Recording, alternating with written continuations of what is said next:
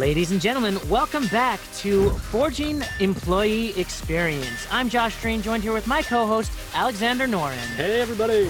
We are very, very excited about our guest today. We have Jacob Morgan on the show. Jacob, how are you? I'm doing well. Thanks for having me. Jacob is a 3 times best-selling author. He is a futurist and leading keynote speaker on the future of work, leadership, and most importantly, employee experience. He works with global organizations around the world, ranging from Samsung, Prudential, Microsoft, Salesforce, Disney, MasterCard, and many others. He speaks in front of tens of thousands of people each year, and his content is seen over 1 million times a year. Jacob founded the Future of Work University, an online education and training platform. You can find it at futureofworkuniversity.com. Jacob, anything else we need to know about you? No, I'm working on a new book on the future of leadership that'll be coming out towards the end of next year. But that's still quite a ways away.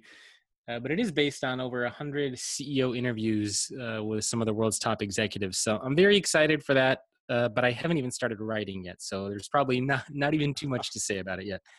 That's enough to get me excited. Yeah, we're looking forward to it. Yeah, me too. Hopefully No it'll hopefully it'll be a good book, but still a long way to go for that. Jacob, before we get into the weeds here, we need to get a working definition of employee engagement. Could you help us out with that? Well, I wish I knew what the technical definition of engagement is. I know what it's become. Most companies just view engagement as kind of this idea of investing in perks and benefits to temporarily boost the happiness of the people who work there. And I don't think that's what it was supposed to be, but that's ultimately what it's become. And you can see evidence of that because for decades, we've never spent more time or money or resources investing in employee engagement, but the scores are largely going nowhere. And that's because the way that most organizations view it is, let's give people free food, let's give them hot yoga, and then they'll be happy. And unfortunately, what we're starting to learn is that that doesn't work at all. So unfortunately, I think a lot of organizations are looking for something more. And I think that's where this idea of employee experience is starting to emerge from. Yeah, it's kind of tough, because some of these HR directors are tasked with implementing employee initiatives that are geared towards increasing engagement, but a lot of times it comes from a lack of budget, a lack of buy-in from the CEO, and you see those numbers jump for a small moment, but then they settle back down to exactly where they were before. So it sounds like there's a much deeper problem and a much better way of going about it that we are working to discover. Yeah, you said it exactly right. The numbers temporarily go up and then they go right back down, and it leaves a lot of executives wondering what's going on. Where's the ROI? Why am I not seeing the business value out of this? And it's because exactly what you said. It goes up, then it goes down, it goes up, it goes down, and nobody can figure out what the heck is going on. In fact, I talked to a lot of chief human resource officers, and they always tell me that the quickest way to boost their employee engagement scores is to measure it one day on a cloudy, rainy day, and then next time measure it on a sunny day. And then right away you get a 10-point boost in employee engagement. Other organizations do all sorts of creative things, like they happen to do an employee appreciation day on the same day when they launch their survey. They happen to just do a catered lunch for everybody. And basically what starts to happen is these companies boost their engagement scores just for the sake of boosting the scores. Like they don't understand why they're doing it. They just know that they want that higher number. And when you focus purely on the number, you really have no outcome or outputs or ROI that come as a result. So if you really just want a higher number, that's super easy to do, right? Give people free food on the day you do the survey, measure it when it's beautiful outside, and there you go. You have a much higher engagement score, and right, everybody should be happy, and then move on with your lives. But again, as we're starting to realize, the number itself is kind of meaningless there. You need to go beyond just looking at that score. And that's, I think, the evolution that we're starting to see, which is great, in my opinion. Yeah, absolutely. What's interesting, too, is it's, I think, demoralizing a lot of the time for organizations who think that they're doing a good thing, checking a box, if you will, patting themselves on the back by saying, hey, look at this. We've had some improvement. Our annual survey says that we've done marginally better than last year. That's fantastic. Let's move on to something else. And that to me is what I see the real danger as being, is people thinking that they're going the right direction, but they're not. Because like you said, there's no actual real return on investment. We just see some bumped up scores. So where are we moving to? As we look to the future, how should we be reframing our thoughts so that we can better handle the situation? Well, I think the big direction we're shifting towards is how do we make actual core changes to our workplace practices based, and driving that around our people. So instead of, for example, looking at perks and benefits and hot yoga and free food, you start asking the basic questions of what does it mean to be an employee? What does it mean to be a manager here? What does it mean to work at this organization? How do we think of culture and technology and physical space? I mean, these are questions that go far beyond just looking at free food and hot yoga.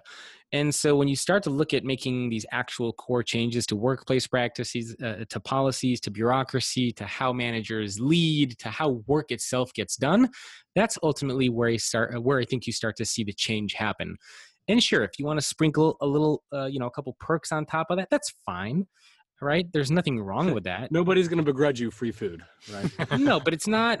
The thing is, the free food is sort of like the sprinkle, the cherry that goes on top. Right. But you're not going to go get a sundae from your local ice cream store and just have it be one big fat cherry, right? I mean, right. You got to have the ice cream, you got to have the fudge, you got to have all that other sort of stuff, and then the sprinkles and the chocolate chips go on top. But again, you go to an ice cream store, ask for a sundae, and they just give you a bunch of chocolate chips. You're going to be like, what the heck is this? Right. Yeah, of course you'll eat it because it's chocolate. Because who wouldn't eat that? But absolutely. Right. So it sounds like, though, when you're listing off some of the areas to be addressed in order for us to start seeing real change, I kept thinking, man, it sounds like a complete organizational overhaul. It almost sounds... if I'm a CEO and I think, okay, boost employee engagement, put in a pool table, done. I can intellectually comprehend that. I sign off, sign the invoice there, and we get ourselves a pool table. But if I'm looking at it instead and saying, okay, how are we going to reorganize the organizational structure such that managers and reports have a better relationship? That sounds like a huge, almost uncomfortable a lot of work. Yeah. And when you start talking culture, it tends to get a glossed over look from the CEO, because they're like, okay, well, that's a lot of work, which might mean dipping into our profits, which might mean firing people to get the right people on the team. And like long term, yeah, that sounds great, but in the short term, it's not going to benefit us. So why even try? So how would you begin that conversation of reworking not just the engagement number, but the entire workspace? Well, first, you're absolutely right. It is a lot of work. In fact, one of the most annoying questions I always get, whether I'm speaking at a conference or meeting with executives, is they always ask me, what's the low-hanging fruit? And whenever I hear that, I kind of want to smack my head against the wall, because I tell them, look, it's like saying, you're in a relationship with somebody. What's the low-hanging fruit, the easy thing that you can do to have a great relationship with your spouse? There's no easy thing. I mean, it's a lot of work if you want an ongoing relationship. I mean, anybody that's in a relationship knows that they are freaking hard work, and you need to work at them all the time. There's no simple formula like just wake up every day and say, I love you, and then for 30 years, you'll have an amazing relationship. Mm-hmm. No, I mean, there's a lot of stuff that goes into it. And so when executives ask me, what's the low hanging fruit? I always say there's no such thing. This is the fruit that's on the biggest tree, on the tallest branch, and the fruit is sort of like, in the middle of a hurricane, blowing in the wind, looking like it's about to fall off. So it's not like, you can just do one or two things and boom, everything's fantastic. And I think that's the sort of the myth that some people think is out there. But as far as the ROI goes, I think there's a lot of research that's out there. I looked at 252 companies for my previous book on employee experience. And I found a very high correlation or high ROI between business performance, ROI, profitability, employee tenure, turnover, stock price performance, all these different types of things, customer satisfaction. So I'd like to think that there is significant business performance. also a lot of the organizations that I've interviewed, whether it's on my podcast, or whether it's for articles or for the book, all tell me that they see these things happen inside their companies. And so, you know, a lot of these organizations, they're not just doing it because it's fun, because they just have extra money laying around.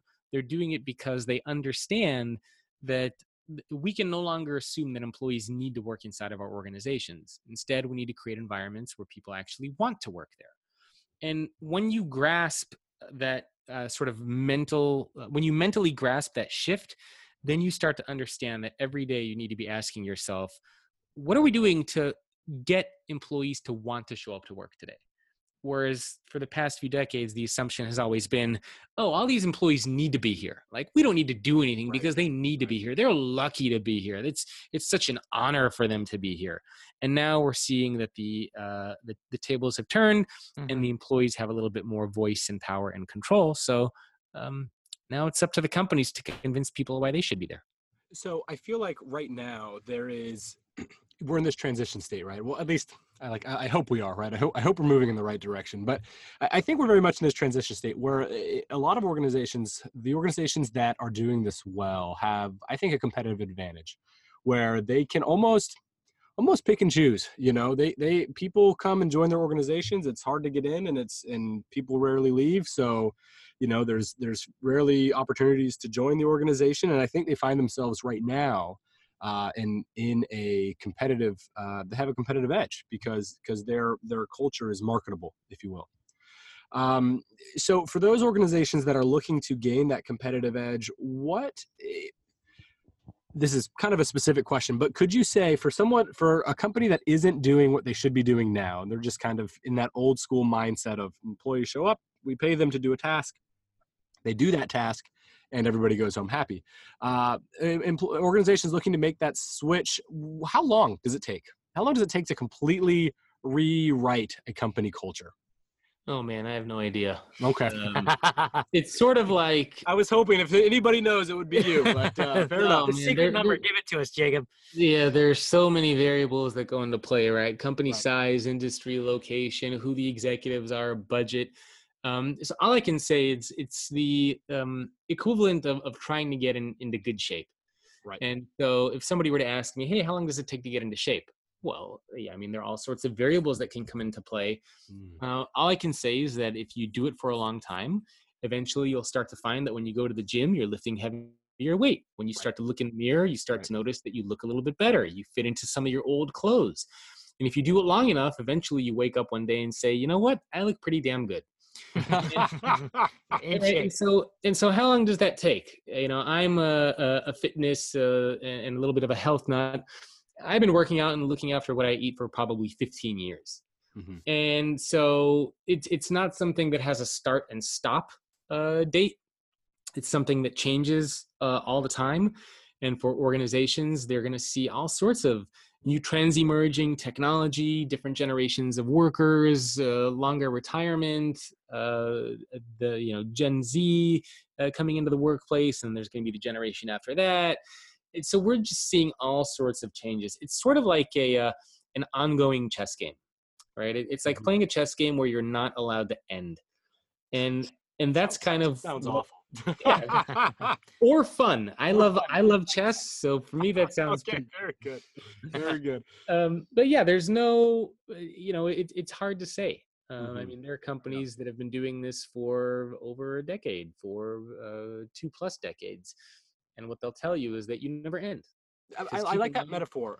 That getting into shape metaphor, though, I think is tremendously helpful because I think most people, I think, can relate to understanding that, hey, this is a commitment, it takes effort, and I don't know. That's you actually did answer my question, believe it or not. Well, let's take that metaphor a little bit deeper here, right? Here we go. Because there are trends when it comes to dieting and eating healthy that like come and go, and they work for some people and they don't work for other, but it's kind of like this flow. And I think in the workplace is very similar to where in the beginning, no one had any employee engagement strategies. No one even cared, like you said. And then we realized that, oh, wow, our employees matter. So maybe we should do something. And so they started doing certain things like very extrinsic motivation, like the stick and the carrot. And then we started looking into like the intrinsic motivation, and all of a sudden we have these employee engagement platforms that say, here, you have an employee engagement score, and if you focus on that score, your culture is going to be better. And so now we're at this place where like everyone is pretty much aware that we should have a Something. strategy Yeah. or something, Right. but it looks like we're still kind of grasping at what it is that is going to be most effective for organizations. And isn't just like a fad diet or a fad exercise, if you will. Yeah. So Yeah. let me ask you this, Jacob. You do a great job breaking down the idea that like employee engagement is kind of the result. It's like the measurement, but truly what we're looking to do is create an employee experience. Tell us a little bit about that. Well, for me, when I think of employee experience, I think every single employee experience for every employee around the world is basically a combination of three environments that you can control. And the three environments are culture, technology, and physical space. So those are basically the three elements that companies can play around with. And it comes down to how employees feel working for the organization, the tools and resources they have access to do their jobs, and the spaces in which employees work. So that's it. I mean, it comes down to those three things, and there are, some sub themes underneath each one of those. But kind of the analogy or the metaphor I always like to give people is, if you were to think of a time when you had a job that you didn't like, chances are you may have quit that job and you went to go work for another company. And usually the other company that you go to work for, same industry, same location, same type of work that you're doing, but now all of a sudden you love your job. So why is it that now you love your job? It's not because the work you're doing is different. It's because the organization does a better job of investing in and designing those three environments of culture, technology, and physical space. So that's really where a lot of this comes down to. That to me is what employee experience is. The organizations who can master those three environments are the ones who are going to be able to attract and retain the best people, drive innovation, productivity, and those are the ones who are going to be able to ultimately succeed in the coming years. And we're starting to see investments in those areas by companies all over the place. So a lot of the leading software out there right now that is used to kind of design, that you use to help organizations on a more quantifiable way measure kind of this experience level and kind of understand and break down where are they lacking, where are they not. They have like 12 to 15, 16 different reasons. And I love the simplicity of your model. And I'm just wondering if you've come across any of these other frameworks that have kind of talked about, and said that contributory to employee experience are these 10 drivers, if you will. And why did you simplify it down to these three? They're great, obviously. I mean, they ring true 100%, but it seems like others out there might suggest that there's some more you could break it like down. 15 instead of 3. Yeah. What's the disconnect? Maybe not disconnect, but could you speak to that difference a little bit? Yeah, so there are three environments, but underneath those environments, like I said, there are sub-themes. Sure. So for culture, there's 10 things. For technology, there's 3. For physical space, there's 4. Mm-hmm. So I look at 17 attributes in total, and then there's sort of this overarching, what I call a reason for being, which is kind of like a modified mission of the organization that has a couple criteria behind it. So if you put all those things together, I'm basically looking at 18 attributes or 18 elements. So it's not that far off than what we're starting to see with all the other things that are out there as far as 15 or 12 or whatever it might be. Okay. Right. All I did is I put them into 3 kind of overarching categories, sure, which are culture, technology, and physical space. And it's just much easier for people to grasp and understand it when you think about it in that way, as opposed to saying, here's 18 or here's 15 or here's 20 things. Right. 3 environments is just kind of like, okay, I get it. Right. Yeah. No, I heard it once on one of your presentations, and I've had it in my brain ever since. Because these other platforms, you get a little overwhelmed, and I think for our listeners out there, one of the key takeaways that I've gotten from your material in the past has been like, don't don't get overwhelmed. There's maybe these 18 different elements that you can tweak and measure and work on, but really, if you think about it conceptually, you've got these 3 different environments that help contribute to the employee experience, and that is so much more manageable and so much better, I think, to start as a starting point, to start thinking about wrapping your mind around. Because if we're really making the shift the right way, right, if the organization's really changing, then everybody has to be on board, I think. Yeah, So. absolutely. And like you said, it's just much easier to grasp those 3 things. What do you feel about these employee engagement platforms that come out that administer surveys and ask separate questions on all of these different drivers and give an employee engagement score to the HR director? Yeah, I mean, the technologies are just technologies, right? They're just survey tools. There's a lot of them out there. They're all very, very similar. It's not like one does something amazing that another one can't do. So, I mean, they're great because you need those technologies to be able to get feedback at scale in real time. So it's good for data collection, but all the tools and technologies are very much the same. And like I said, the tool is a tool. So what you do with the information and the data you collect is more valuable. If you just collect the data and then you pass it around and everyone looks at it and goes on with their day, then it's totally meaningless and useless.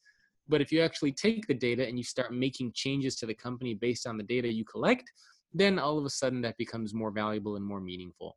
But as far as the platforms themselves go, they're good. I mean, I think they're all very similar. There's a lot of them out there. And I do think it makes sense for organizations to use one of them because they're a great way to collect the data and the feedback. One thing that we talked about is maybe how complicated it might be to kind of organize the culture. And I think a lot of times companies will get the survey data, and it sometimes can be complicated because the question wasn't weighted properly, or self-reported data is always kind of hard to There's a bias, right? Yeah, there's a bias there because the employee themselves know that someone's going to be looking at this from a higher power, and they might be afraid that they're going to get fired if they are honest or if they're real, and so they might report the data a little bit differently, and so there's always some issues with that. As you are working with these companies and as you are doing your thing, do you feel like there is a better way? A better way to, you mean collect the data? Yeah, I mean, because like you can ask, for instance, one of your pillars is physical space. Yeah. So you could ask, do you feel safe? Do you feel comfortable? And maybe all of that's true, but like on a higher level, it's the lighting or it's something else. Do you feel like there is a way that we can better use these tools? Maybe move beyond survey data? Well, I mean, ideally, organizations would be moving beyond survey data. Ideally, they'd be looking at a couple things. Mm-hmm. Ideally, they'd be looking at A, survey data, B, people analytics or data science data, meaning they're looking at behaviors, they're looking at all the other data that they have in their organizations and correlating it with engagement, correlating it with performance reviews, etc. And ideally, the third source that they'd be looking at is just one-on-one conversations and interactions between peers, between managers and employees, etc. So you should have, at the very least, 3 data sources. One from just the surveys that you're doing. Another one, number 2, would be from the conversations that managers are having with employees. And number 3 is just the people analytics and the data science side. And that's just data that you're collecting all the time based on things that you observe, based on experiments that you're running, and based on data that your organization already has that you're constantly just drawing correlations from. That's awesome. Yeah, very good. So as you've been around organizations, and I'm sure you touch on some of these examples in your books, but are there any organizations that you can think of that do this idea of an employee experience, that they do it exceptionally well? And I'm not sure if you can or want to name them by name, but what is it that they do that impresses you as you look at their employee experience setup, I guess? Yeah, there are a couple of organizations. So from the 252 that I looked at, there were, I believe, 12 who do an amazing job of investing in employee experience. Mm-hmm. And these include companies like Microsoft and Cisco, Accenture, Riot Games, Highland Software, and a couple others. And Well, really what these organizations do is they take these three environments and they just kind of go all in with them. Yeah. Right. They make sure that employees have flexible workspace options and multiple workspace options. They invest in diversity and inclusion. They're leveraging consumer grade technologies. They have health and wellness programs. They have managers who act like coaches and mentors. They give employees opportunities for learning and growth and development. I mean, they just have all of these things going for them all the time. And I mean, that's really what these organizations are doing. They just take all of these 18 elements that I mentioned, and they just do an amazing job at all of them. Sounds like an amazing ice cream sundae with all of the toppings on there. Yeah, that's pretty much exactly what it is. They got all those things hammered out and going very well. And so if I were a large-ish, perhaps, organization that wanted to start today on changing my company culture, changing the feel of the organization to enhance the employee experience, what are a couple of first steps that you would recommend to starting that shift in mindset and shift in actual workspace? Well, there are a couple of different places you can start from. I think the first most the easiest place to start is to just understand those three environments, just to filter everything that you do from those three things: culture, technology, physical space. And just understand that anything that you implement, any change that you make, anything that you do inside of your company should go through those three things. Right. How is it going to impact how employees feel, the tools and resources they have access to, or the spaces in which they work? And so once you understand and can grasp that concept, a lot of the other stuff starts to become a little bit more manageable and realistic and practical, and you kind of at least have a direction that you're going in. So that's step one. I think step two, a realistic thing to start doing is there are a couple different step twos, but a great one would be to make sure that you put people in positions of power who care about this stuff. Mm-hmm. So, you need to have executives and managers and senior leaders in place who get it and who understand these concepts and ideas. And a lot of the organizations that I mentioned, whether you look at Satya Nadella from Microsoft, or if you look at Chuck Robbins at Cisco, these executives get it, right? Or if you look at the CEOs of Highland Software or Riot Games or Airbnb, these executives get it. They are champions of this stuff internally, and because they are, so are the people who work for them, and so are the people that get brought into the company. But if you have very outdated, old school kind of way of thinking about work, the executives aren't on board, they don't believe in this, they believe in legacy revenue, they believe in just kind of doing things the same way they've always been doing it, you're going to have a very hard time making any kind of change in the company. And so you need to make sure you have those right people in positions of power. Maybe one more step I can give, and I talk about, I think, 5 or 6 or 7 of them in the book. But the last one I would say is just experiment, right? Sure. You got to play around with things, see what works, see what doesn't, and realize that there's no single solution. There's no one answer. There's no magic bullet or low-hanging fruit. You got to treat your company like a laboratory and just play around with the stuff, test it, and do those experiments and that type of testing all the time. And through that process, you will figure out what works and what doesn't. So one of the key things that you just mentioned, right, is executive buy-off. How would you speak to a manager, someone in charge of maybe 50 people in a large organization where there is no executive buy-off? Definitely this legacy form of thinking. Is it possible for a manager in the company to almost create their own sort of sphere of the eye of the storm, if you will, so a space where employees can have a higher sense of employee experience as opposed to the rest of the organization? Is that possible? Do we see that places? How would a manager kind of try to do the best he or she could in their own space? Well, I mean, there are a couple things. So is this assuming that the manager's manager is not supportive of this? Right. That there's no, and not perhaps the manager's manager isn't necessarily saying no, but definitely isn't helping move things along from the upper echelons of the company leadership. Got it. So there are a couple approaches to this. If I were a manager at a company and my executives were just not, they're like, no, that's crazy. Just go sell stuff. Yeah. I would try to be that bold manager, that bold leader, and I would do it anyway. So I would, within reason, obviously, I'm limited by budget or whatnot, but there are still things that I can do. I can still treat my employees well. I can still change the way that I give feedback. I can change the way that I reward and recognize people. I can change the way that learning and growth and development opportunities are presented. Mm-hmm.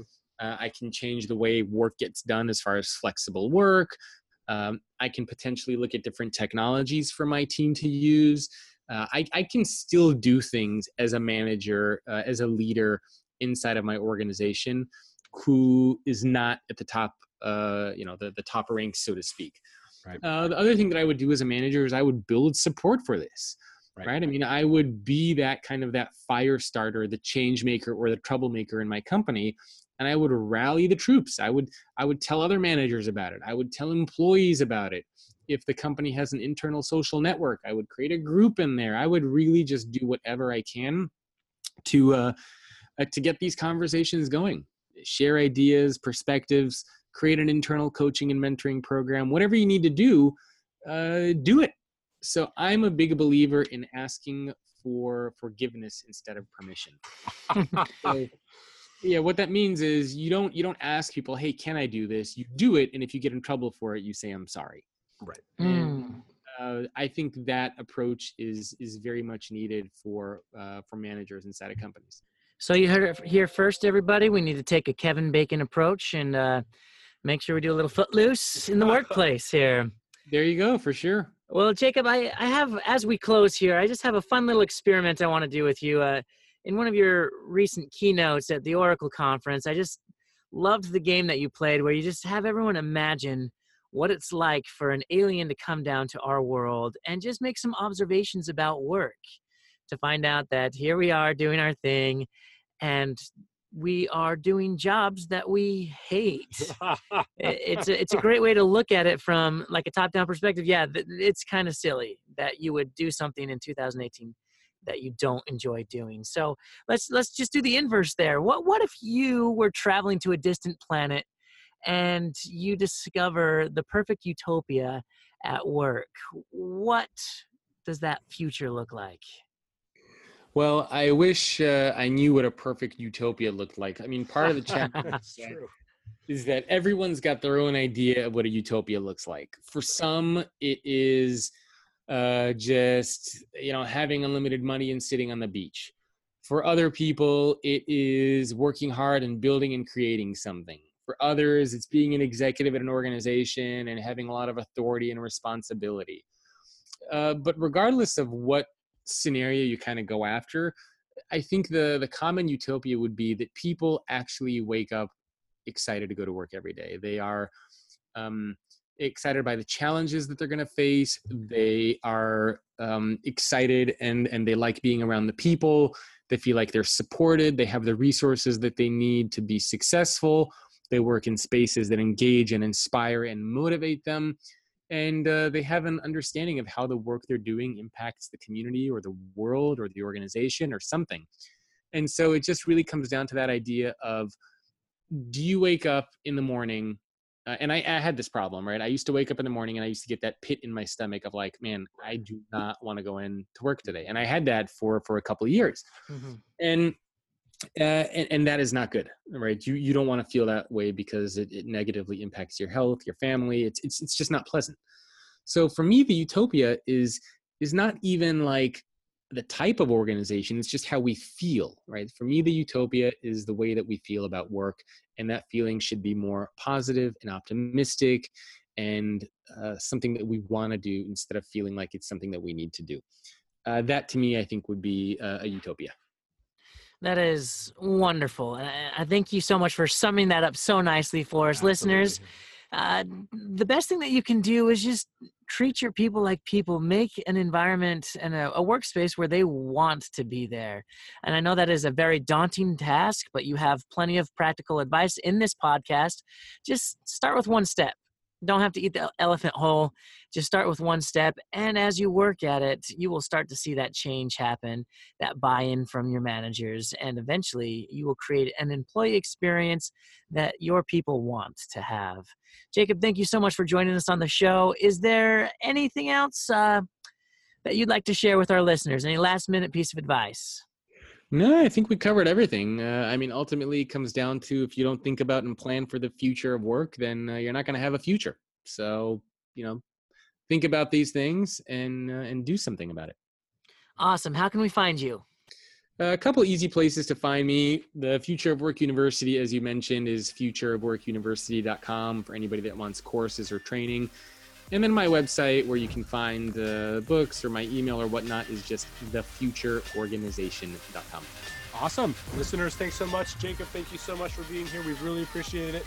And we will absolutely be talking with you soon. My pleasure. Thanks for having me.